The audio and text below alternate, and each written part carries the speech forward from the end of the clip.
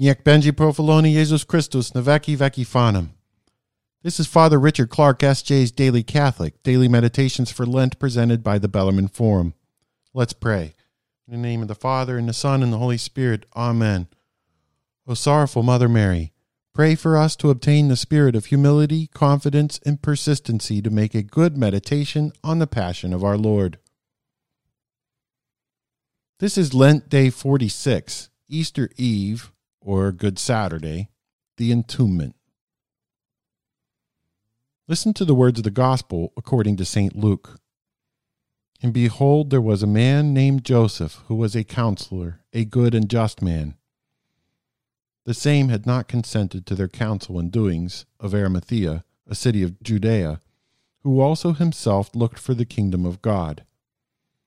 This man went to Pilate and begged for the body of Jesus. And taking him down, he wrapped him in fine linen, and laid him in a sepulchre which was hewed in stone, wherein never yet any man had been laid. And it was the day of the Paschava, and the Sabbath drew on. And the women that were come with him from Galilee following after saw the sepulchre, and how his body was laid. And returning, they prepared spices and ointments, and on the Sabbath day they rested, according to the commandment. Number 1. When Our Lady's mournful task was finished, the body of Jesus was laid in the new tomb of Joseph of Arimathea, there to remain until the hour of its joyful resurrection.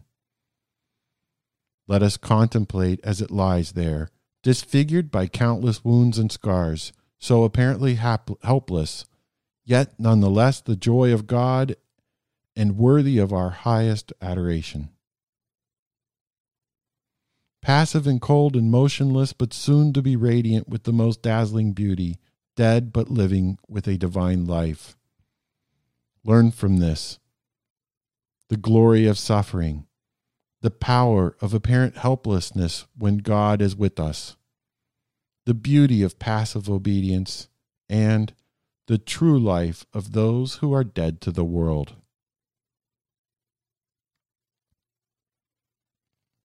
Number 2. What was our Lord doing while thus apparently inactive in the silent tomb?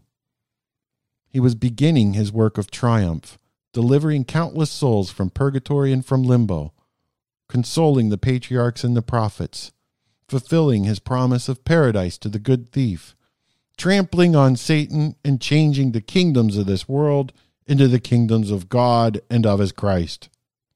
So it is with us. When we seem useless and doing nothing, when we are often really doing the greatest things of God.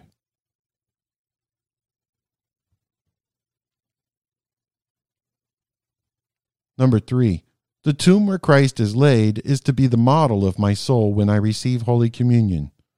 Silent from all din of earthly things, cleansed from all stain of sin by a good confession and firm resolution to amend, dedicated to him alone, his sacred body embalmed by my love, and wrapped in the clean winding sheet of purity of intention. Thus will his presence there be my pledge of my resurrection with him. Hail Mary, full of grace, the Lord is with thee. Blessed art thou amongst women, and blessed is the fruit of thy womb, Jesus. Holy Mary, Mother of God, pray for us sinners, now and at the hour of our death. Amen. Mary, Mother of our Lord, pray for us to have a desire to please your Son, our Lord Jesus, by our Lent, that we may rejoice with you in his resurrection at Easter and in the life to come. Amen. The Bellarmine Forum is a non-profit public charity, and this program is distributed for the greater glory of God. The Bellarmine Forum is supported by donations that are tax-deductible.